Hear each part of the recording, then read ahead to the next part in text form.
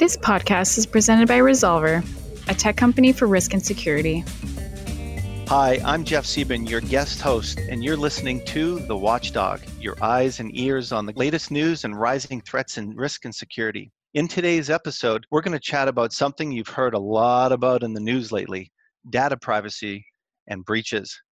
It does really seem like it's only a matter of time until your data or your personal information is compromised. Who remembers the Ashley Madison hack? It was this online dating site for extramarital affairs. It was hacked, and the user's information, including their real names, addresses, search history, credit card information, was all leaked publicly. Data privacy and breaches always seem to be in the news lately. Today, I'm joined by two special guests and experts in data privacy to discuss the role and responsibility of organizations in protecting their employee and user data. Our first guest is Sal D'Agostino, CEO and founder of IDmachines and co-founder of Open Consent, a UK company. And our second guest is Constantine Karbaliotis, director in the Cybersecurity and Privacy National Practice of PricewaterhouseCoopers, to discuss. Welcome, gentlemen. Hello, glad to be here. Awesome. Well, let's start us off. Can you tell us a little bit about your background and career? Sal, we'll start with you. I began to be involved with the subject as a result of being involved with robotics and other fun things and artificial intelligence, which I guess is what now is referred to as old-fashioned AI, starting about 40 years ago. And so I've had a long look at doing things related to automated gathering of information, starting with reading license plates in London in 1979 at a previous company. It's interesting to delve into this topic. From computer recognition systems, I was then involved with a company called Core Street, which produced the dial tone for most of the digital certificates in use in the United States government in particular, but also a lot of other countries around the world. So I've come at it from both an early Internet of Things perspective with doing things with machine vision and robotics to sort of the digital world. And then, throughout all of that, there's sort of been, what does automation do? Thread to things. And I think the difference today is rather than the hacks that you were talking about previously, now it seems that things are resulting from the misuse of automation in many ways. Things have evolved with IDmachines to do things initially looking at automating the management of things from a cybersecurity perspective. Open Consent then takes that one step further with looking at how to automate things from a privacy perspective. Awesome. Okay, Constantine, how about a little bit about your background and career? Well, I was called to the bar in Ontario about 32 years ago, and my first involvement actually in technology goes back to then because I got involved working for a software company doing expert system development for lawyers. And I eventually did go into the practice of law, but what I was probably best well known for in the legal community in Toronto was talking about law firm automation.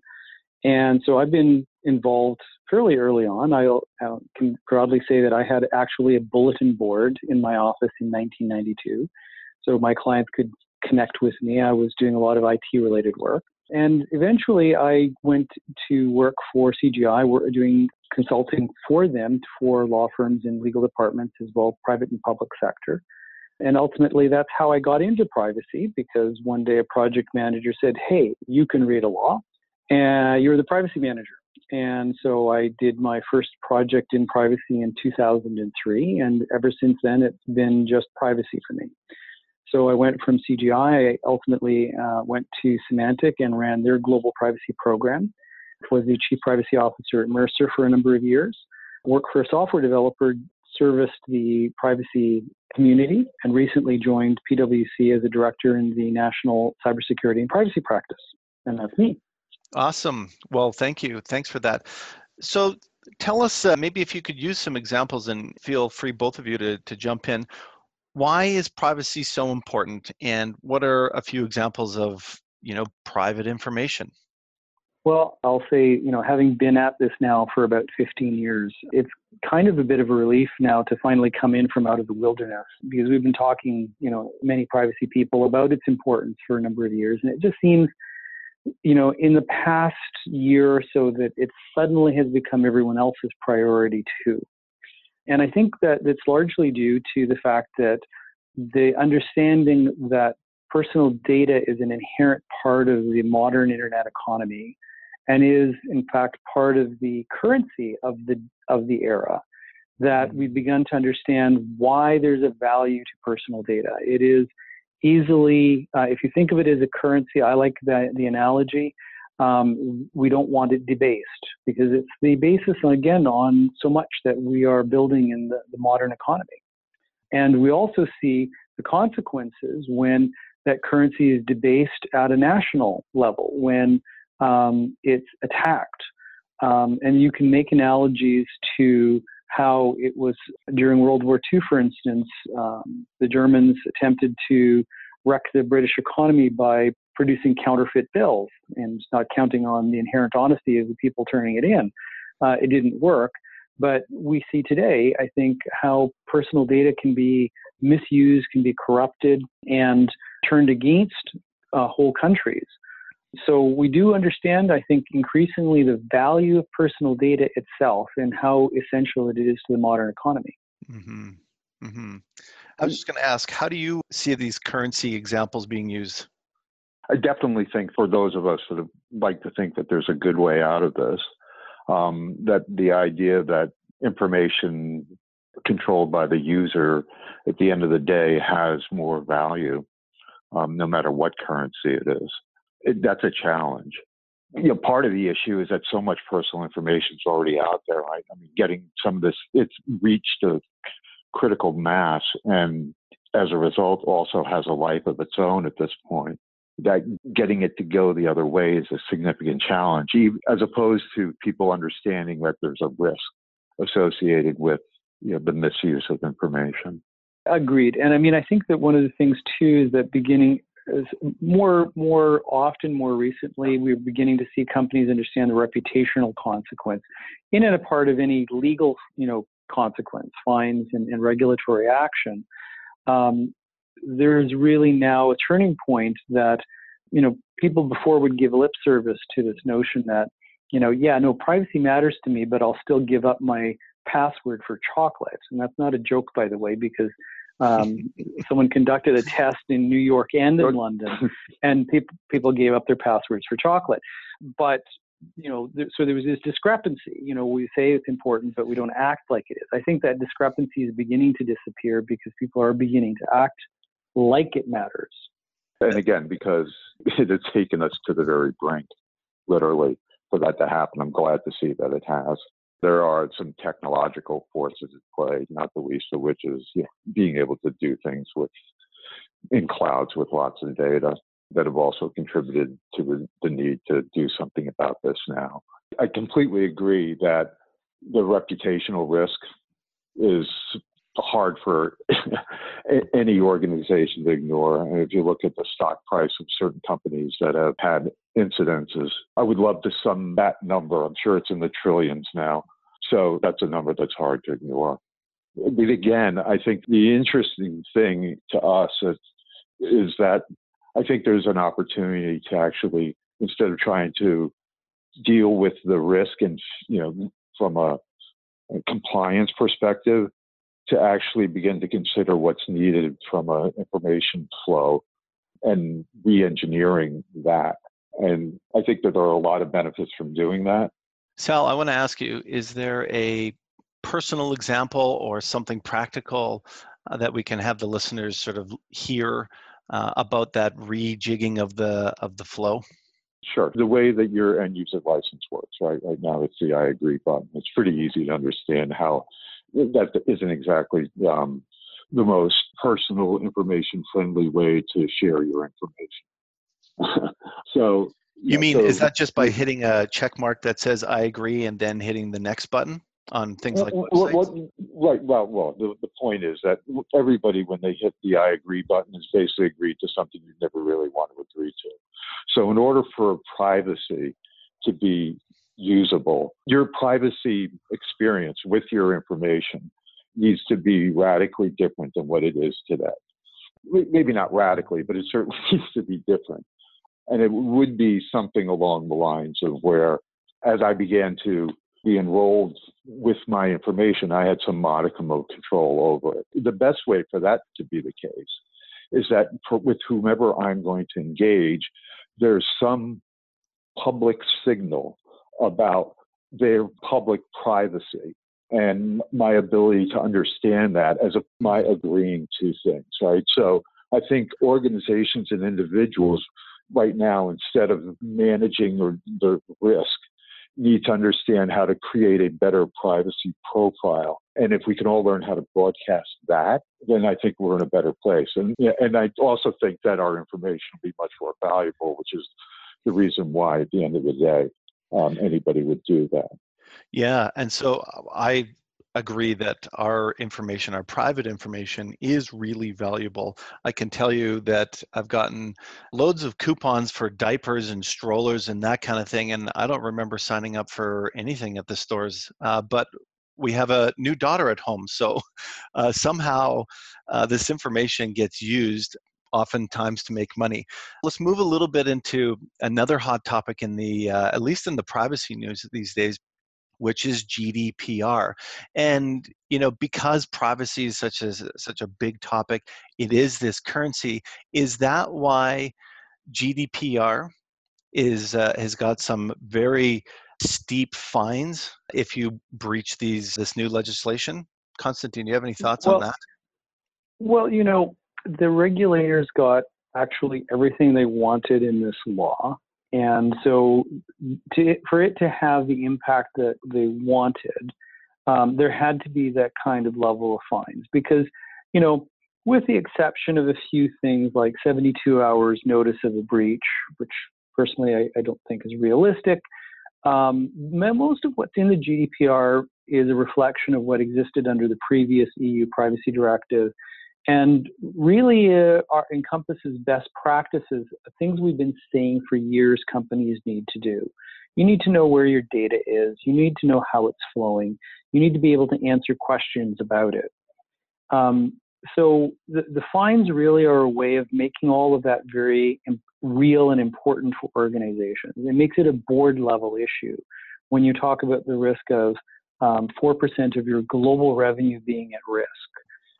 So it really is about making that important because, again, most of what's in there, I view GDPR fundamentally as a data governance law, has been things that people in privacy and data governance have been talking about for years. Okay, so what businesses then fall under GDPR? Is it only European or businesses? Who falls under that? Everybody with more than 250 employees. I mean, I'm sure Constantine can correct me here in many different ways, but it's a lot of people, right? Well, critically, I'm going to jump in terms of it's not just organization. Of course, it applies to anyone who has an establishment in Europe, yes.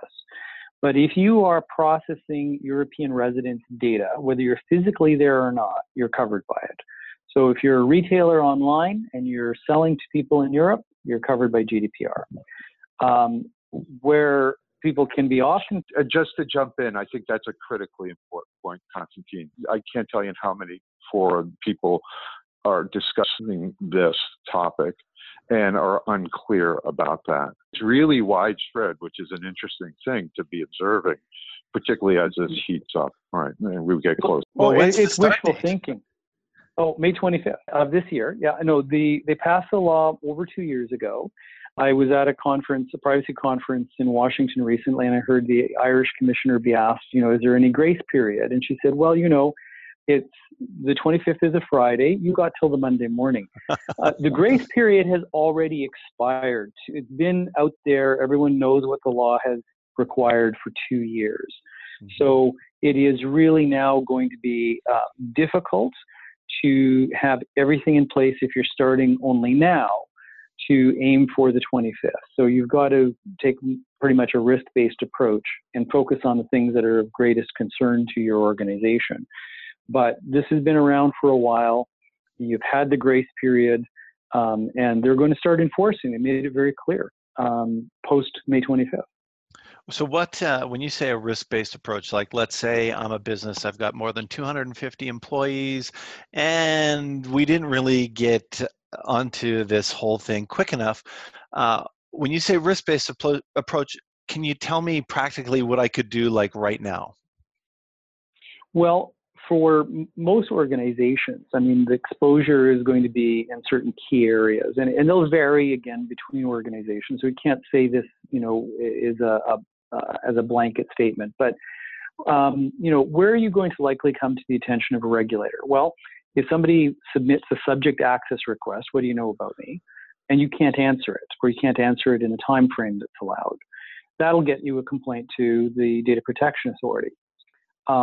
If you have a breach, that's a pretty clear situation where you're going to get attention. And it's not just that you've had the breach, as we can see from recent events, how you handle it really matters. So you've got to have an incident response program. In order to support being able to do some of those things, you really do need to know how your data is flowing. You need to know what country it's coming from and where it's going to. And because that's part of answering questions about the use of data in your organization. It also highlights an area, particularly for Canadian businesses, where we may be at a little bit of jeopardy. We have this thing called adequacy. And it's a lovely thing because it means the Europeans have recognized that our law is adequate in terms of the protection of personal data. And that's PIPEDA, the Personal Information Protection and Electronic Documents Act. Okay, so what does PIPEDA cover? It covers data collected in the context of commercial activities, but it does not cover some things that are under the exclusive jurisdiction of the provinces, like HR data. So if you're an employer and you have people in the European Union as employees, our adequacy doesn't actually cover that flow of information from Europe. And you need to make sure that that flow of data is done legitimately under European law. You can't rely on our adequacy. So and people often think adequacy covers everything. It doesn't. It only covers the transfer. When you bring data, when you are dealing with EU residents' data, then there's another distinction, say, just to add to, Sal making that point about, companies don't appreciate the exposure here. If you are processing data for a European-based company, meaning, you may be managing, say, benefits, or you're hosting data of any kind, if you're their vendor and you're receiving EU residents' data, you're also responsible to comply with the GDPR, and you'll be imposed on you not just by law but by contract from your customers. I think that's where Canadian businesses are really feeling the impact right now, is because they're getting contractual demands. Mm-hmm. And in fact, a lot of the focus of GDPR is around the processor. From our perspective, yes. And it makes sense for that to be the case. And so, of course, the processor is anywhere that information goes, either stored, acted on, right, for any of these data subjects. And so it is, in fact, very widespread.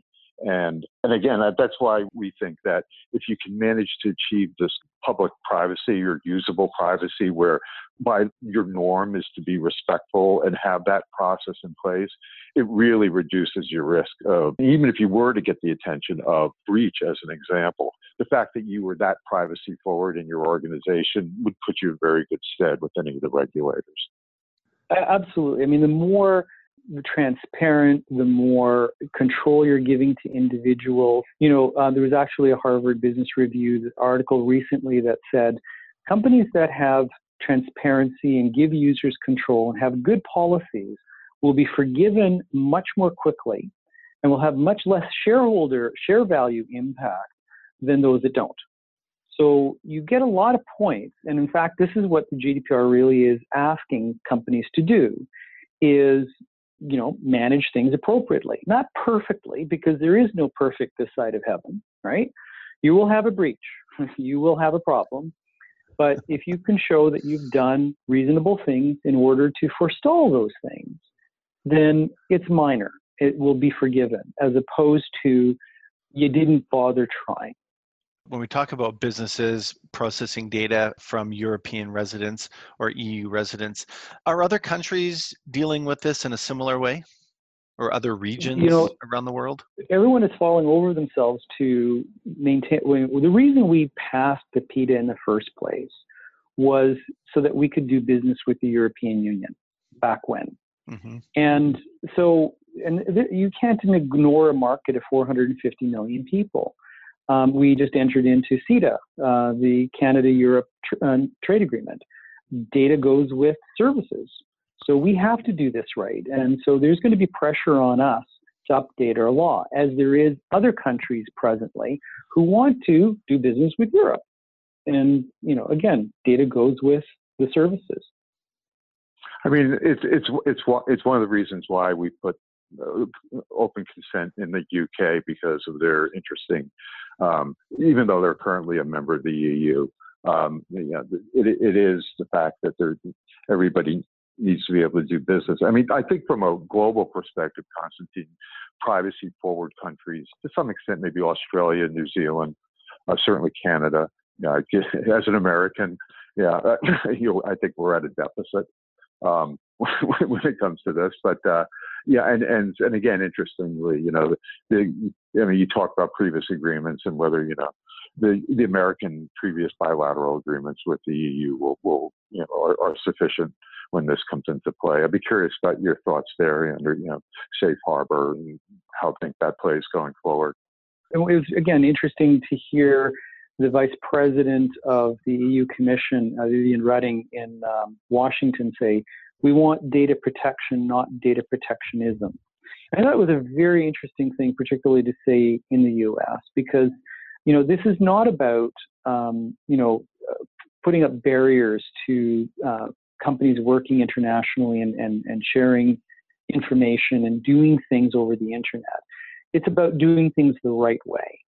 And so I think that as long as countries are, showing a willingness to actually put in place the right frameworks, we can accomplish it. It doesn't mean it has to be identical. And I mean, I think that's the challenge that Canada is going to face, is that we're going to get probably within the next year or so a laundry list of things that the Europeans are looking for us to do in order to maintain our currency with their laws. And to some extent, we've already anticipated it. There was a report from the Ethics Committee of Parliament proposing a number of changes, which we characterize as GDPR light. So we're going to be seeing a world where there is going to be more privacy regulation. And I think that to your point, Sal, about embracing this, it's enlightened self-interest to say that at a certain point, we need to create the right rules. Many companies are doing the right things. We need to make sure that they're on a level playing field and that the bad actors are not taking advantage. But we also need to make sure that we create that confidence in the consumer, in the taxpayer, in the patient, because we want this world to develop, and it's based on trust ultimately. And so trust in what organizations are doing will be very important ultimately to their success. I'm going to throw in an example in here. We've seen companies that, like Uber, for example, where they have data breaches. How should companies inform people about the data breach? Okay, so I've handled a number of breaches in the U.S., and I mean, there are laws. They're very simple. You alert people promptly to, the reason for notification isn't just simply to go through a formality. It's to allow people to take steps to protect themselves. And the things that you do following a breach often is in relation to either credit monitoring or other steps you might take, is again to protect them from the consequences of things that do happen, sometimes just because of human error, sometimes because of outside malicious parties. So really it's about continuing that responsibility that we have under PIPEDA, under GDPR, protect people's data. And again, no one is, I think, expecting perfection in this regard. And sometimes I will say from, again, personal experience, it's very difficult in a very short period of time to analyze what actually has happened, much less understand whether it's impacted personal data. But the GDPR puts that 72-hour requirement on companies. If you're a processor of data, you're going to have even less time because you're going to have to notify the controller who's got to notify in 72 hours. You may have 24 or less. So it means that you have to be able to be responsive, and you have to have the kind of systems and processes in place to detect and deal with it quickly. there's no question that is part of the landscape in which we're operating now. So as businesses and consumers, we can probably worldwide expect a 72-hour response, or hope, or something for businesses to be able to share that with us. Well, that's in Europe. So here is the interesting sort of interaction. Effective November 1 in Canada, our data breach regulation comes into force. And the notice requirement, because we're so Canadian, it's as soon as it's feasible, right? So I would say that, based on experience with the US, where there's similar language, 30 days is usually considered an outside of what you'd want to do in terms of notice. But it also is going to be impacted by the 72-hour business. Are you going to treat people differently just because of where they reside? That's usually a bad plan. So if we have a cross-border event, you're probably going to be notifying to the shortest period of time that you're obliged to.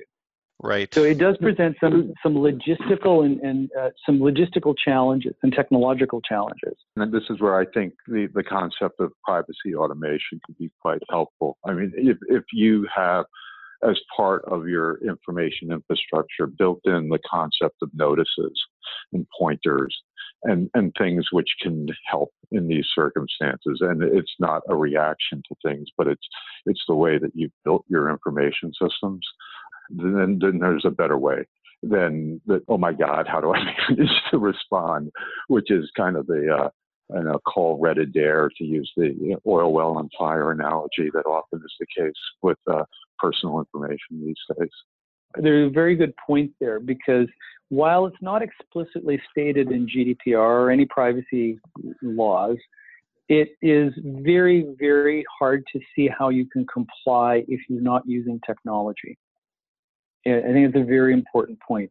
You're not going to get by on spreadsheets anymore. There's got to be some automation. Okay, a different topic here in privacy is employees. So we have to use technologies to listen in, to see, to make sure that our employees aren't, doing things like, let's say, surfing the web all day or going to visit inappropriate websites. From an employee perspective, what kind of right does an employee have to privacy? We've had some jurisprudence in Canada about employee privacy, and the comment has been made by the former privacy commissioner for Alberta that and organizations are entitled to protect themselves. They're entitled to maintain some order about how people use the assets and also use their time. But at the same time, you have to be reasonable. Again, the ultimate Canadian sort of point of view is you don't turn your organization into a prison camp. And so you have to be able to make those employee monitoring has to be proportionate and reasonable. So you're not going to, if you're concerned about theft on the loading dock, putting CCTV into the washroom is really over the top, right? So that's an easy example. But it gives you an idea of the kind of thinking you have to apply. It's got to be proportionate, and it's got to show that you've got to be able to show that it's actually going to prevent the harm that you are trying to prevent. And you can't go after individuals. You install a keylogger on an individual's machine because you think that they may be surfing the web. That's going to be, and that actually has been held to be out of bounds. If you say, if you're going to install monitoring software, you're going to block, say YouTube or other, time-wasting kind of sites across the board, then that may be legitimate. And you may be monitoring for obviously inappropriate use. The key thing is education and policy. You have to communicate in the employment law context what your policies are, because otherwise you can't act on them. So you have to have acceptable use, and you have to be able to, train people and say, look, we do this monitoring, and this is not the way we expect you to use our technology while you're on the job. Sal, what's your take on that? I think the Canadian expression is actually pretty apt. I mean, as an organization, what you should be using it for needs to be reasonable. I mean, and again, I think that there are privacy engineering principles. I didn't mention it in the intro, but there was an organization in the United States called the Identity Ecosystem Steering Group, which was a public-private partnership to implement a national strategy around trusted identities in cyberspace. I actually served for a couple of years as its president. I'm the past president. I'm still on its board. And we actually created an identity ecosystem framework.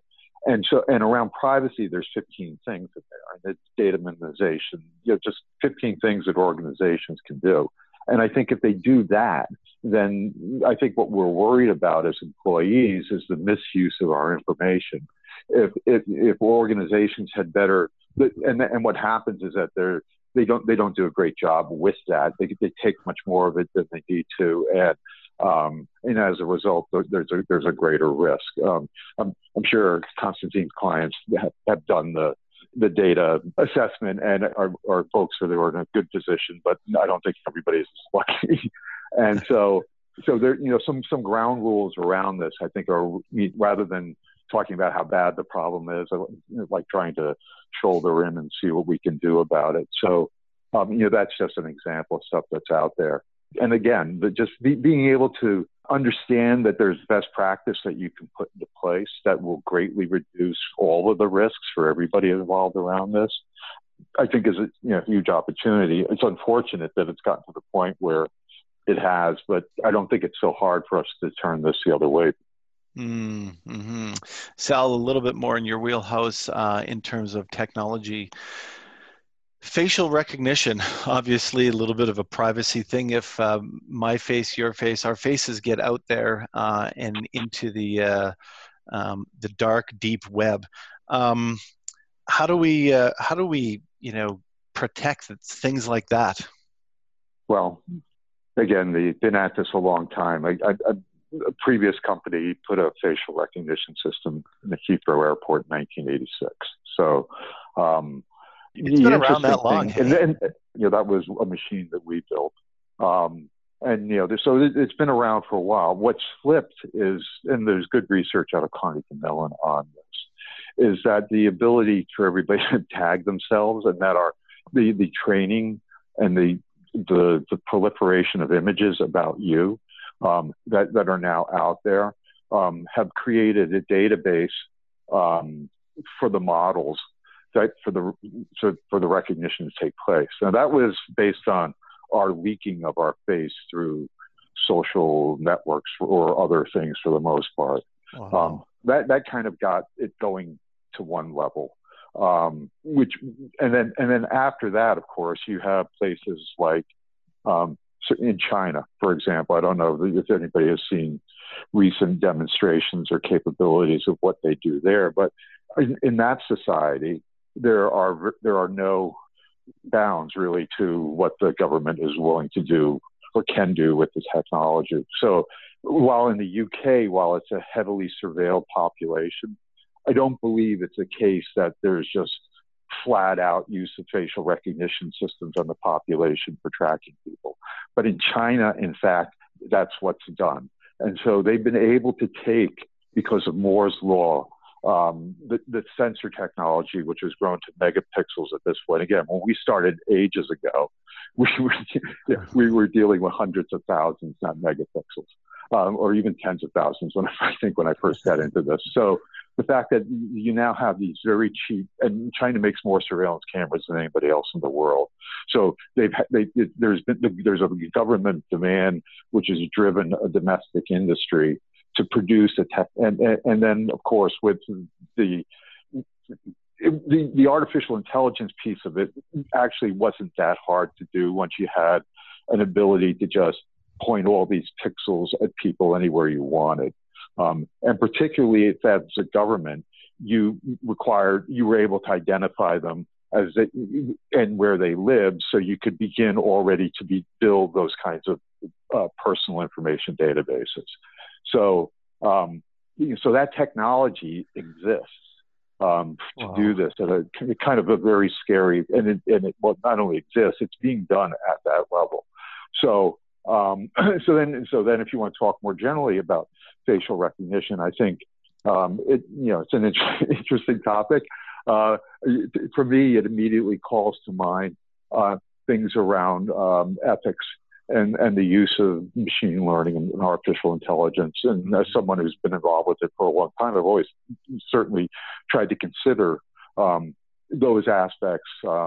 It was much easier when I was just pointing cameras trying to measure the length of McDonald's French fries or inspecting currency. But when, which are things I've done in a prior life, the use of machine vision to do this has some, I don't think, well explored consequences. Yet it is out in the wild. We are leading down that path. I think that's probably a good topic for another Watchdog podcast.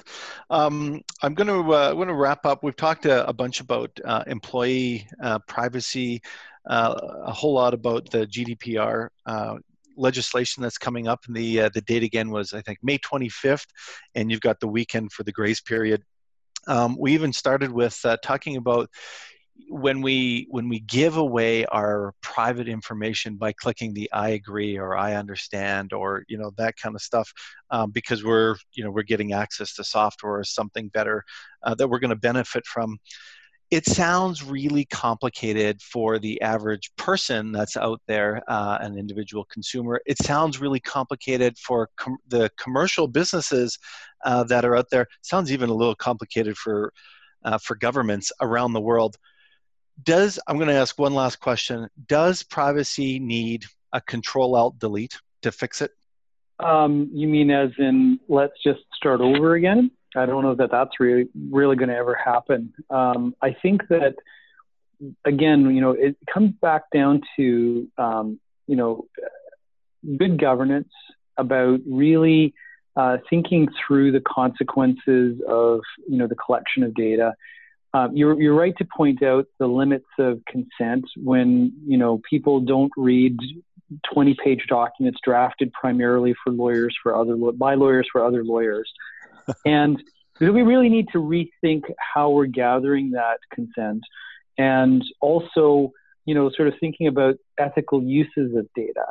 And I mean, you can get you should be drawing people's attention to the really risky things, or when you're collecting sensitive bits of information, you may want to really be very clear about, getting consent in that case. But there's a lot of thinking that's been done, and a lot of it has come from the research world about, ethics boards and about reviewing information usage and thinking about it through from the point of view of the stakeholders who are involved. I think, especially as we get into the big data economy and talking about big data, where sometimes we don't know what the ultimate use of that information might be, we have to come to looking at the problem in a very different way, because there are limits as to how far consent can go, particularly when you're talking about, say, machine learning, as Sal's pointed out. How do you explain that to the average person? Mm-hmm. How do you explain how, and there is an obligation under GDPR to be able to explain how profiles or automated decisions are made about an individual. Well, it may require a master's or doctor's degree to understand that. How do we communicate that effectively in a point in time when we were trying to get consent? We have to really rethink this whole approach to consent and how we stand in for that, perhaps with other mechanisms to make sure, again, that we're doing the right things. Right, Sal? Yeah, so I don't think a reboot is practical as much as it might be nice to do. I don't know. It's something like perhaps a privacy 2.0 would be a nice thing. Yeah, that sounds right. I think that GDPR and the just sort of the amount of privacy risk that's out there that people didn't really realize was taking place, and now we're seeing the results of it, creates that opportunity. And so I'm actually, and I think that an important piece of it, as I said earlier, was this concept that people can understand what it's like to generate a privacy signal that we all understand. I think that maybe if that's part of privacy 2.0, we get a little bit better at this. Man, one entire world privacy I agree statement. Imagine that. Privacy 2.0. maybe it'll take a while to get there. Yeah, I'm actually going to give a talk about it in June at something called the Identiverse Conference in Boston. So, I think some of us have a pretty good idea what that might look like. I think that there is a lot of understanding the complexity of what's involved here, and that our personal information in context has many relationships that are associated with it, and being able to understand what that is, and then being able to manage it as a user, and how we make that easy for that to be done. Mm-hmm. There's a significant challenge, but that doesn't mean that shouldn't be the architecture for what we're looking at. Awesome. I think that GDPR is that privacy 2.0. And I think that it's going to, we're already beginning to see how it's impacting other countries' views about how personal data should be managed and communicated. So it may end up being the de facto standard. I'm glad to see that we've got the law at 2.0. We always like to joke about the BLT. So the business, the legal, and the technical aspects of this. I think the law is leading here. I think that businesses and the technology, or the businesses, are becoming aware, and that technology can do some useful things, and that privacy engineering is not a new concept, and that there may be an opportunity for all those things to come together.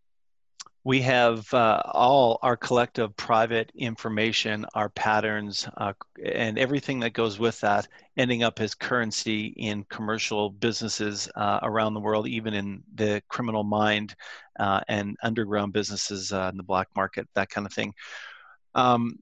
GDPR hit them right in the pocketbook, so we'll all be a whole lot better for it coming up on May 25th, and when was that last date there for the Canadian one, Constantine? November 1. November 1 notification. Yep.